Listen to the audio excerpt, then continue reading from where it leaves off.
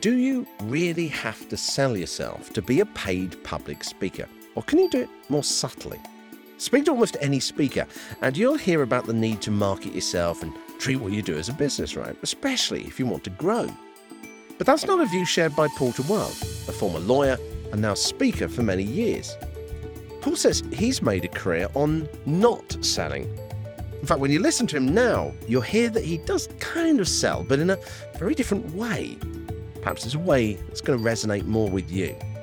One of his methods involves coffee beans. If you like coffee, this could be an episode to listen to now. This episode, then, I'm calling The Anti-Hard Sell Speaker. Happiness makes money. Doesn't that sound great? Because if you have happy employees, profitability goes up. And how to get engaged employees? Well, that's working on core values, or as I should say, your non-negotiables. The true spirit in your body that says, this is it for me, and these are my boundaries. I'm not going to negotiate about it. Well, we all know companies have core values in their mission and vision statements, but hey, you have them as well. And if they align, well, then profitability goes up because you're engaged, you're happy, you're much more productive, you're more effective, and you're willing to stay and work for that company. Hey, that's it. Happiness makes money. It's so true, isn't it? I mean, my normal question straight after that for everyone I'm interviewing is, why do you think that engages people? But this feels like that's a really stupid question. It's obvious, isn't it? Because we all ultimately want to be happy, right? Well, I just saw a lady on video and she had cancer and everybody was, oh. And she said, well, you don't need to wait until you're out of the problem before you can choose to become happy. And I thought, man, what a statement from a lady who has cancer. And you could see it. She had short hair and and she said, no, I'm just happy. I'm okay. And isn't that amazing if you can say that when you're that ill? And then we have people who are working with Corona and that kind of stuff in this era. And they say, oh, I'm feeling so sorry with myself. Well, maybe shut up and move on. Why do you think it does grab us so? Is it because, as humans, we're inherently a bit pessimistic, and to know that there's another option, we get excited? What do you think it is about what you're talking about that is connecting with us?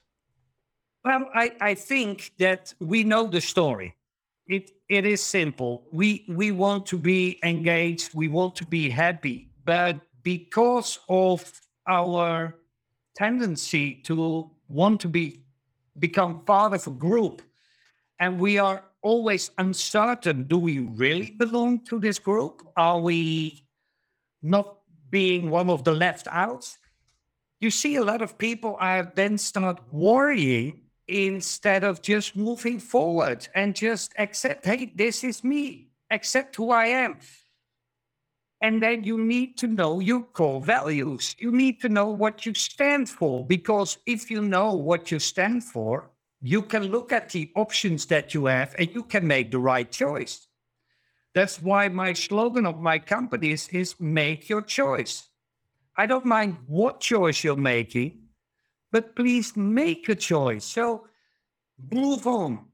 And That's fascinating. So if I understand you correctly, it's actually almost that natural instinct to want to be part of the herd that is actually pulling us down.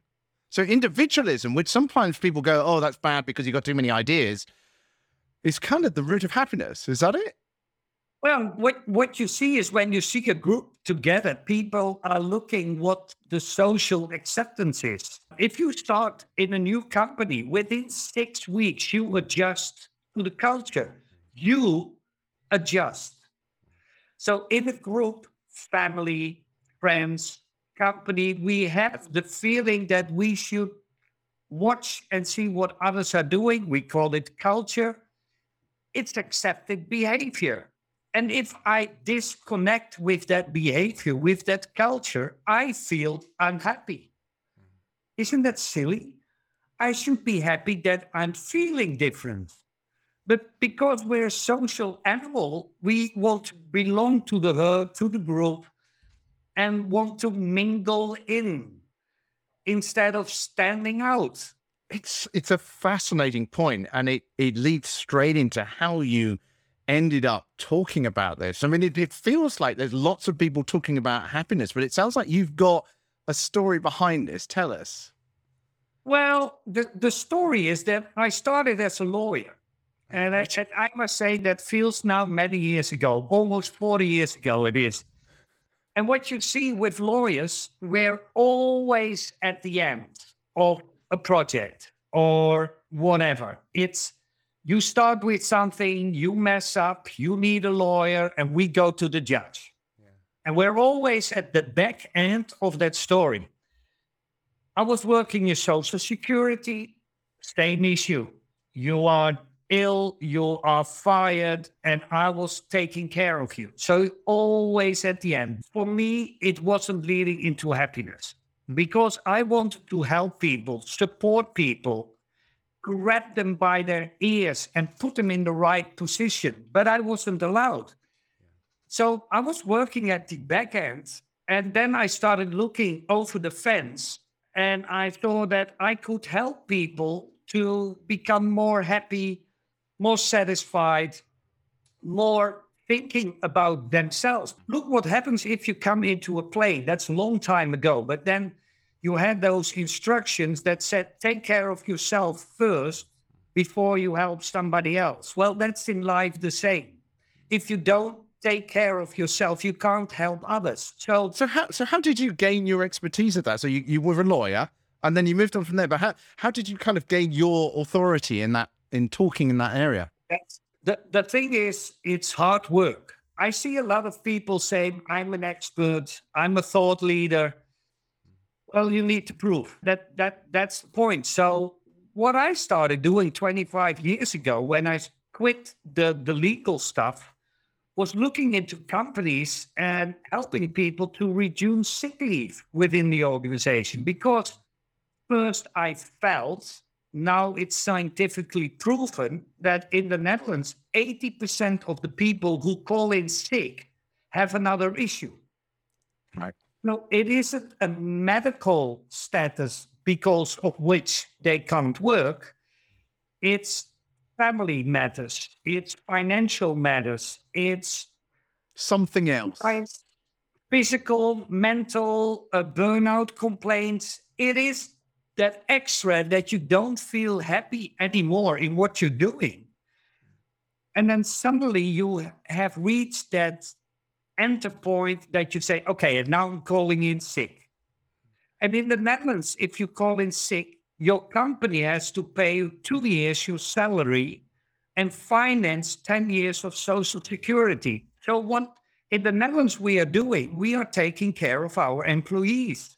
And you saw this in the work that you were then doing after being a lawyer. Oh, yeah. So I stepped to that front end and I said, well, why are you calling in sick? Well, I'm not feeling happy. That was the answer. Was this a job you were doing? I created the job. Right. I told employers that I could help them organize the whole sick leave method in a way that you support employees instead of control them. Because what they were doing, they were sending a company doctor to check whether you were ill or not. And I said, support people with psychologists, with coaches, and help them to get back to work because there is where the money is. So were you approaching contacts that you had already? And you basically said, look, I can see this problem. I understand a bit about it. I mean, how did you walk into that and get paid for it when you didn't have a background in it? Well, there was a mixed zone. I was asked as an expert on Social Security to speak at conventions. And in my speech about the legal part, I entered some sort of psychology issues and said, well, this is the legal way, but hey, if we are clever people, we can change it a little bit, make it different, and look at the front end and call it amplition or prevention or whatever. sustainable employability. That's the new term.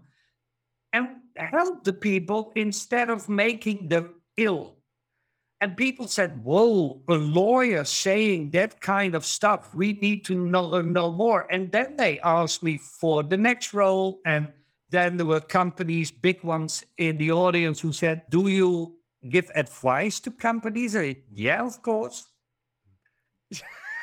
That's how I started. And it makes a really nice niche, doesn't it? A legal expert talking about happiness. It adds some authority to what you're saying as well. It's not just someone going, oh, be happy. You're actually coming from a really nitpicking, precise background.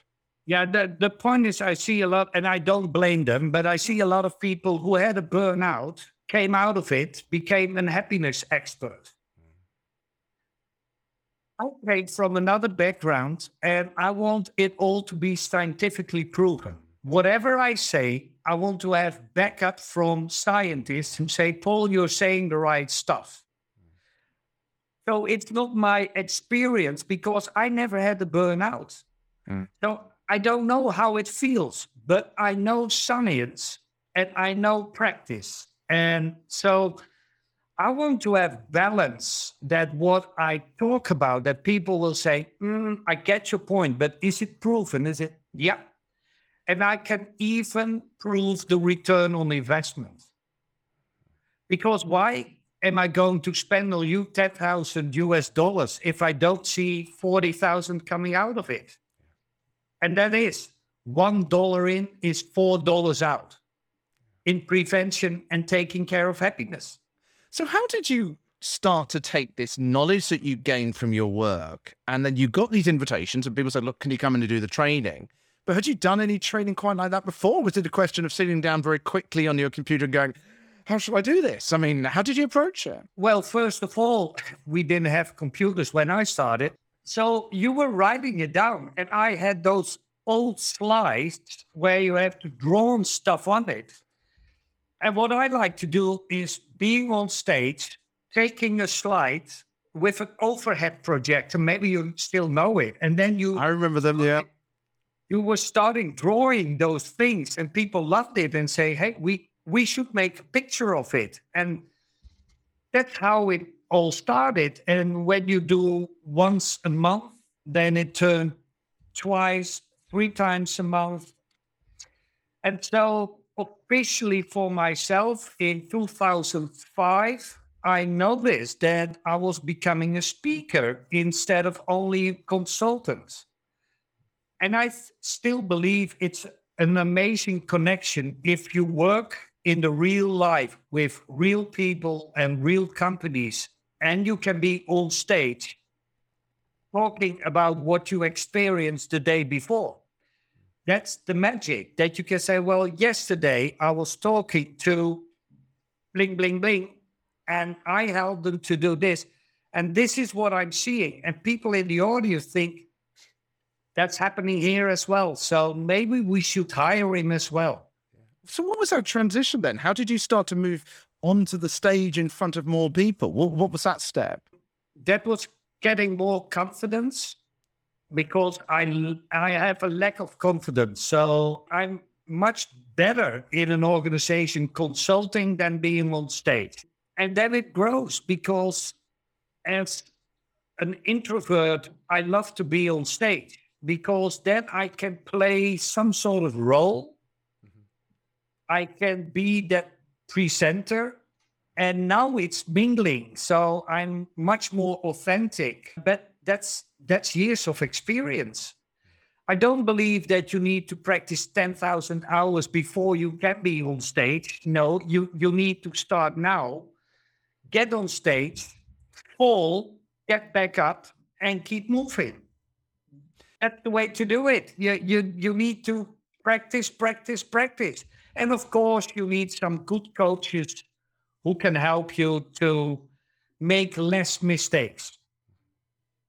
Tell us about one of your most memorable moments being on stage. What is that moment that sticks in your mind as being the absolute highlight of all your years speaking? I think one of the biggest highlights was in New Zealand when we had the Global Speaker Summit over there in 2018. And I wasn't invited to be on stage. But what I did, I connected the Dutch embassy and the Dutch Chamber of Commerce in Auckland. And they said, well, we have a group of Dutch professionals living here, working for the biggest companies. But they would love to hear you speak in Dutch and in English. So, with some colleagues, we organized an evening in Auckland for the Dutch Professional Association. And we got on stage, and it was so much fun to see people from your own country in New Zealand, in a different culture. It is amazing to feel that connection and see, hey, my story that I do in the Netherlands connects with other cultures as well. So they asked me, can you do it again? So during the GSS, I did several speaking gigs in Auckland, New Zealand. And that was amazing because that wasn't the purpose. The purpose was to go to the summit. And I ended up doing presentations for companies. What's that feeling you get when you have that moment? Why does it work for you personally, Paul? Oh, it gives you shivers. It makes you proud. It makes you happy because you're finally doing and getting the result you hope for. And that's the fun part of being on stage. And I always say, if I can change the life of one person in the audience, that I can convince that they have to look for their core value, their non-negotiables, and they come to you or send you an email years later and they say, man, did that change my life? I had it this week with a training. I did a training with 15 people, one of the first live again in the Netherlands. And one of the people sent me an email afterwards and she said, it was an amazing workshop. I went to my car and I was singing driving home. Isn't that amazing? Isn't that what you want to achieve with a 3-hour training course? That people said, I went home and I was singing. I was so happy. And I think that's it for me.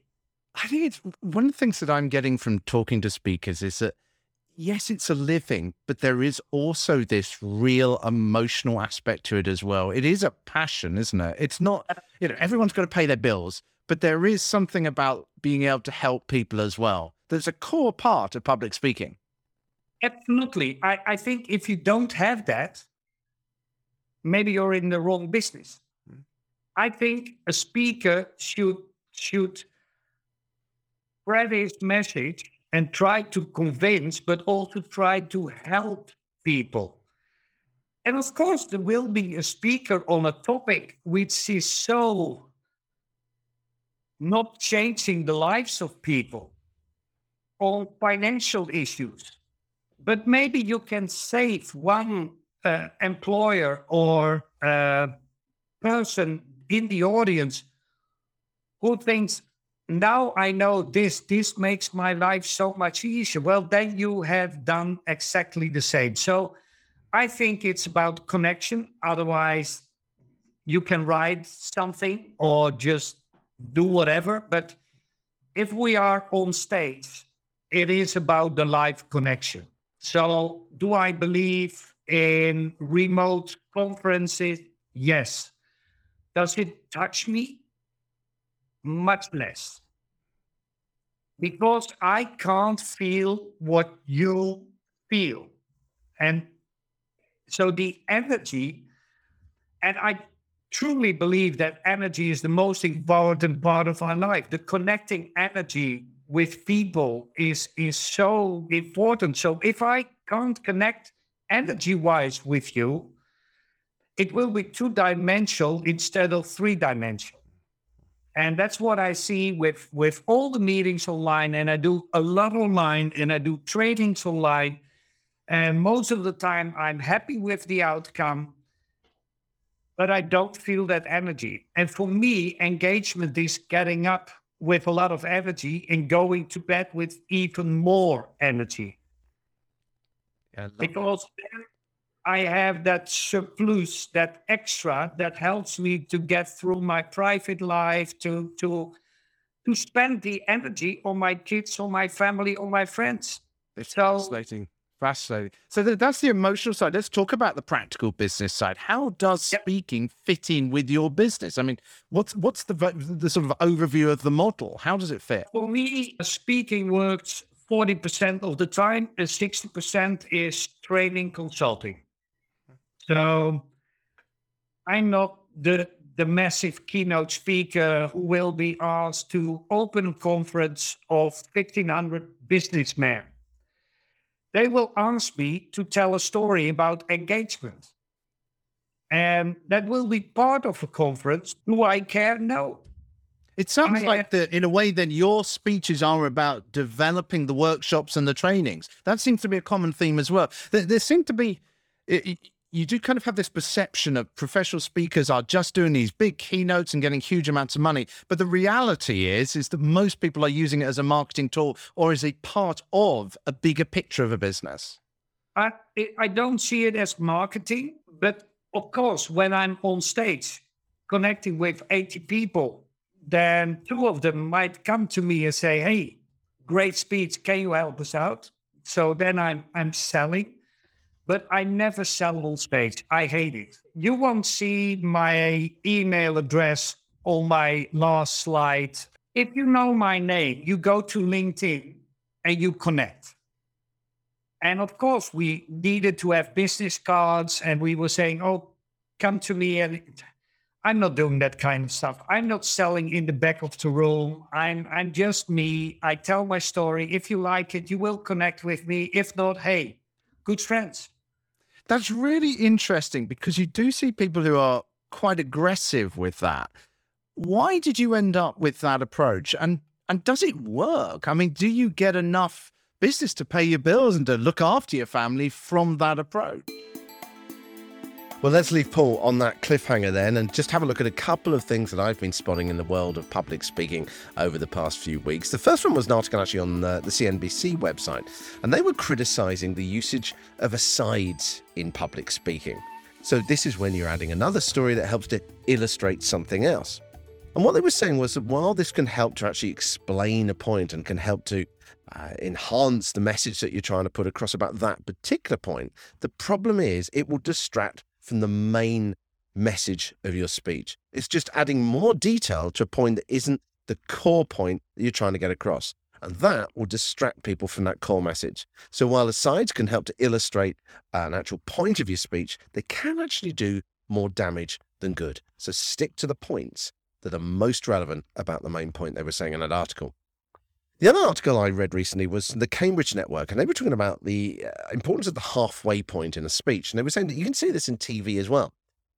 When you get to halfway, according to them, the research shows that this is the point when people decide whether to switch off or not, or even to leave the room or give up and go and do something else. And so you've got to have something in there that keeps people engaged when they get to that. So what they're saying, for the example of TV, is that you would have some kind of major plot twist. But in presentations, there should be some kind of major reveal, some kind of aspect to the story or the point that you're making that is a big revelation that gets people interested that perhaps they weren't expecting. So the whole point of what they were saying was that the halfway point is the time that you really need to be thinking, how do I keep them here? How do I keep them engaged for the rest of it by giving them some sort of major reveal? Let's get back to that cliffhanger. I was asking Paul Duell about whether his approach to marketing is actually working for him, how successfully. And let's get back to his answer, see what he says.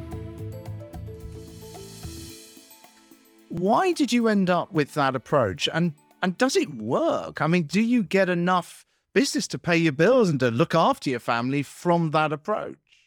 I think I do. And that's why I could invest 4 years of my life supporting the Global Speakers Federation as in the presidential leadership team. And especially in the year that I was president with, that ended with COVID in the end. Do you think that worked then? Because there's so much in life. You get this gut feel. It's a bit like with my area, with podcasting, so much is a gut feel that you think logically should work and then it doesn't.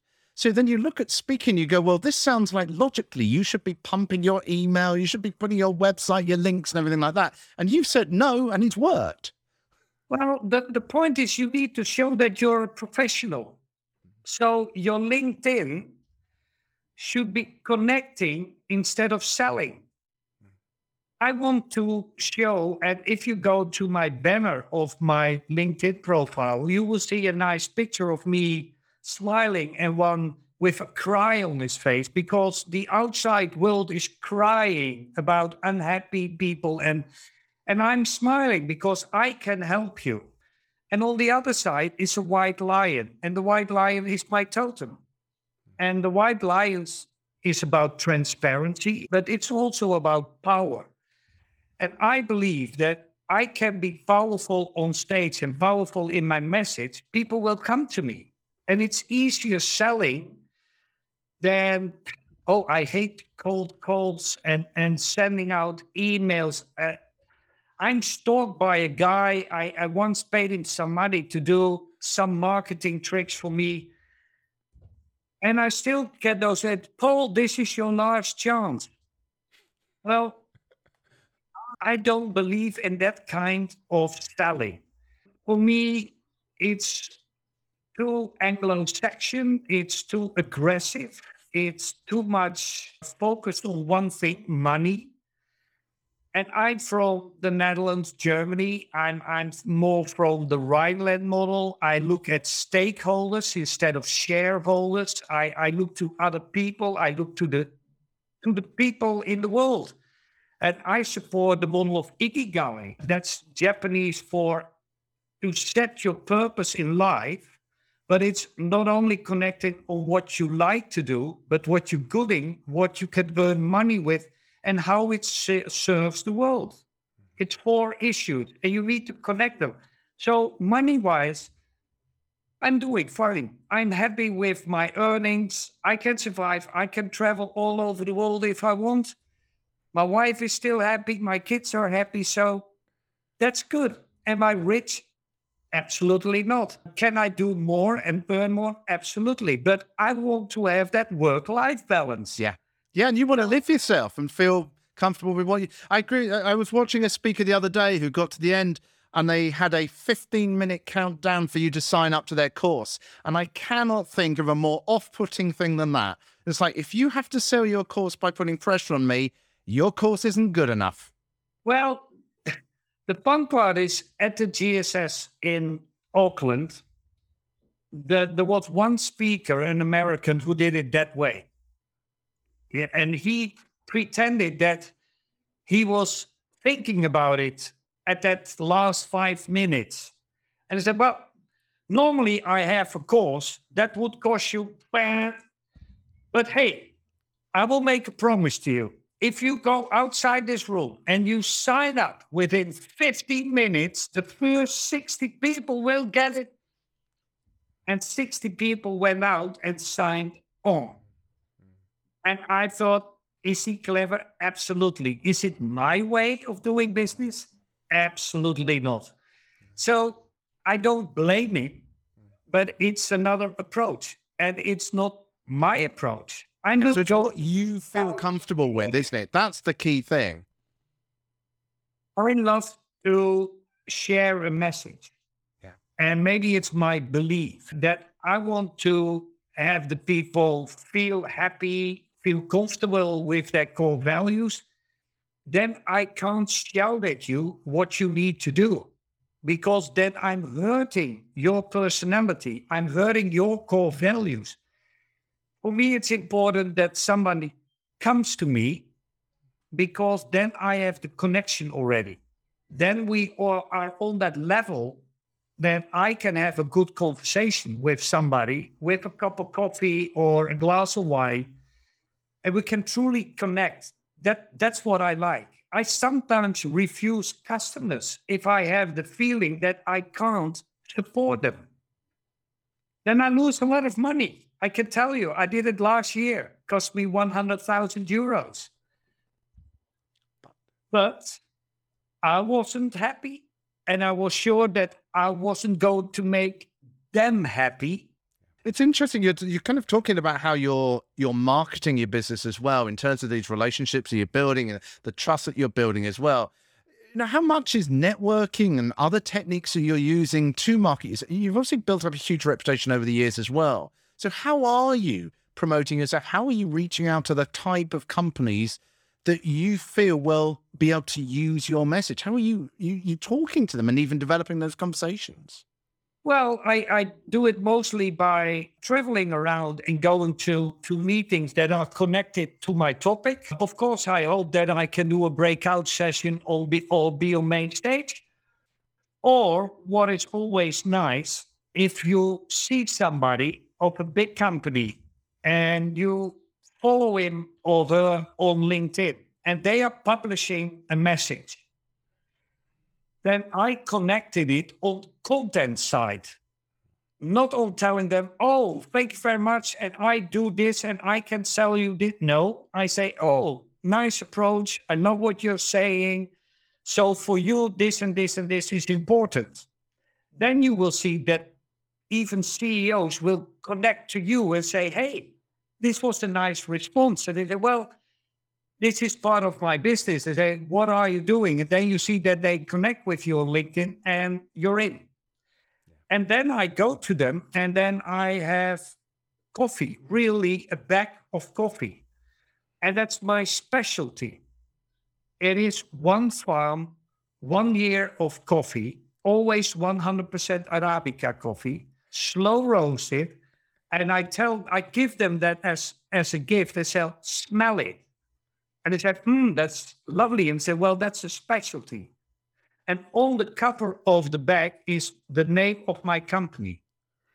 So we are a specialty. Yes, I love it. Nobody is talking about the fee anymore. So that's marketing. So I do it mostly on LinkedIn. I do it with free webinars that I announce on LinkedIn, on Facebook. I ask friends to join me. And then companies come and I give it away for free because I believe you need to show the hands. If you can give, you can receive. And we call it give and take. And I call it give and receive. So if I can prove to you that I know what I'm talking about, then maybe now or in 6 months or in 2 years' time, you will think, that guy from the Netherlands. Let's talk about the worst moment that you had in all your years of speaking and how you dealt with it and what you learned from that experience. I think this is always fascinating to hear when things go wrong, because it's amazing how people kind of turn these situations around or what they learned from it. I think the worst thing I ever had, I was still a little bit uncertain about the content of my story. And then, of course, the computer went black. And the technical guys couldn't restart it. So I said, oh, let's wait a minute and see what happens. And I started a conversation with some people in the audience who made remarks. Then the guy said, no way that we are going to restart your computer. And then I said, well, I just hear that we are going to do it this way. But you are really physically and mentally ill at that moment. You love to die on stage and just drop that and just stay there and watch everybody leave. But in a moment, I could act like a stand-up comedian, just change. And then you think, oh my goodness, I can perform on stage. So I think every speaker has that moment where you see that your story failed, that technicians fail, that your story isn't connecting to the audience. And then you need to be a professional enough to make that change and say, okay, get rid of this stuff. Give me a chair. I'm going to sit on the front end of the stage and just say, ask me any question. And I did it once with Toastmasters. That was the district in Europe. And I was a breakout. So there were 4 breakout sessions, top names in Toastmaster land. I'm not a Toastmaster. I admire them, but I'm not. And because I wasn't a Toastmaster, more and more people came into the room. and there was enough place for 100 people. But at the end, out of 500 people, 480 were coming into my room. And I didn't have space anymore to stand in front of them. So we pushed all the stuff aside. I was sitting on the table edge and said, well, ask me any question and I will respond. And finally, the organizer said that was the most authentic situation, because you couldn't hide behind your story behind technique. You just sat there and people asked you questions and you were honest about your questions. We could feel that you were telling the truth. And it's the easiest way to be on stage, that people ask you questions and you just respond. And if you don't know the answer, just say, interesting question. Can I get back to you? Because this is not what I rehearsed. So give me your card and I will get back to you. Paul, you've got so many stories. We really could talk a lot longer, because I can just feel like we are literally skimming the iceberg on this. But Tell us a bit about how people, come on, this is your chance to actually give a few links this time. So tell us in a nutshell what you offer, the kind of people you talk to and are interested in talking to, and then how people can get hold of you as well. Well, what I normally do is I like to connect with the CEO of a company. And that can be a company of 25 people up to 10,000. Mostly I connect with HR directors, HR managers, because they feel the pain where employees are in. And let's be honest, sick leave should be about 1.5%, 2%. It is much higher.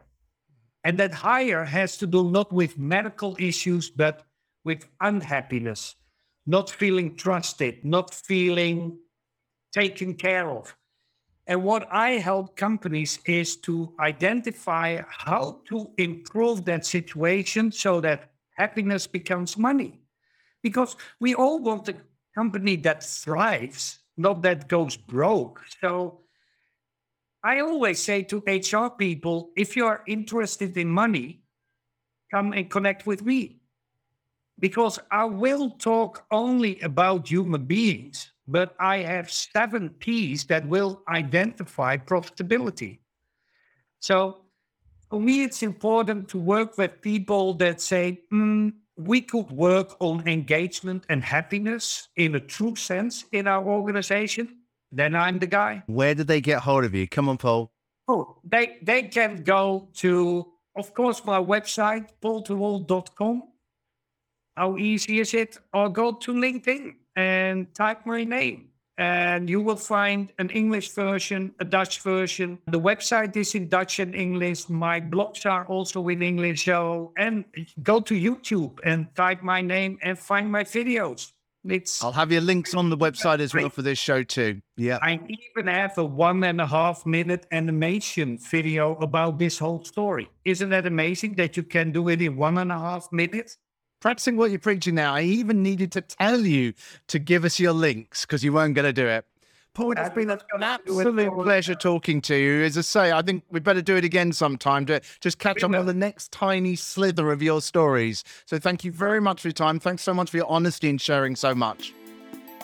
As always, I like to round up my speakers' main points of what I got from listening to their chat with me. And let's do that now. So just like in Paul's talks, Paul is one of those people that really urges you to make a decision and then act on it. So instead of just going, oh, this is a great idea, instead of going, oh, this sounds like a great principle, the whole point is act on it or don't bother even taking it on board. I mean, he's an ex-lawyer, so I think it proves the point, doesn't it? You don't have to follow the crowd, Paul says. You know, just as he found a way to sell without pressure sales, he says you want to choose your own path that works for you, because the most successful path will always be the one that you feel most comfortable in. Paul, as I said, was a lawyer who spoke about happiness, which might sound like a bit of an odd thing, but that legal side gave him credibility that we've talked about before and heard of from many speakers, is the importance of credibility in getting that across. So, as he said, what is it about your past that can help you position your expertise differently? You may be talking about a very similar topic area as many other people, but what is it about your past that makes you unique? Don't let being an introvert put you off speaking, he says. Being on stage can help some people feel like they're playing a role of a more confident person. So even if you're an introvert off the stage, you might find you're an extrovert when you get on it. Use every opportunity to speak, he says. If you're at an event where you are not a speaker, could you make an opportunity? Paul was doing that when he went to the Southern Hemisphere. He did it by connecting with business groups who were there, and he found an opportunity to give a talk while there. It was interesting once again, as I've found with all these speakers now, is that it's not just about 100% speaking. It is at certain levels of the industry, but for a lot of speakers, it's part of the overall package they're doing. So for Paul, 40% of what he does is speaking, 60% is training. The final point he made was be ready to adapt, because technology will always fail. Be ready perhaps to turn what you're doing into a Q&A, or just to go through the points that you remember. Other speakers have also talked about this too, about what happens when the technology fails. So it does seem to be something that is almost inevitable. It's going to happen at some point. So being relaxed and being ready for it can be really valuable. That's Paul Terwell then. Next week, Anand Tamboli. Anand is someone that I developed a relationship when I started speaking with all these speakers last year, and I've been speaking a lot to him ever since. He lives in Australia, and he's got a very successful YouTube series that he does now, all about the mind and different aspects of innovation. And he's someone that really does leave you thinking. The opening part of my chat with him, I suggest when we get to this next time, sit down, grab a coffee or maybe a sherry or even a glass of wine or whatever you feel like, and then try and really visualize the point he's making, because he really takes you into this metaphor. Anyway, that's coming up next time. I will speak to you very soon on Public Speaker World.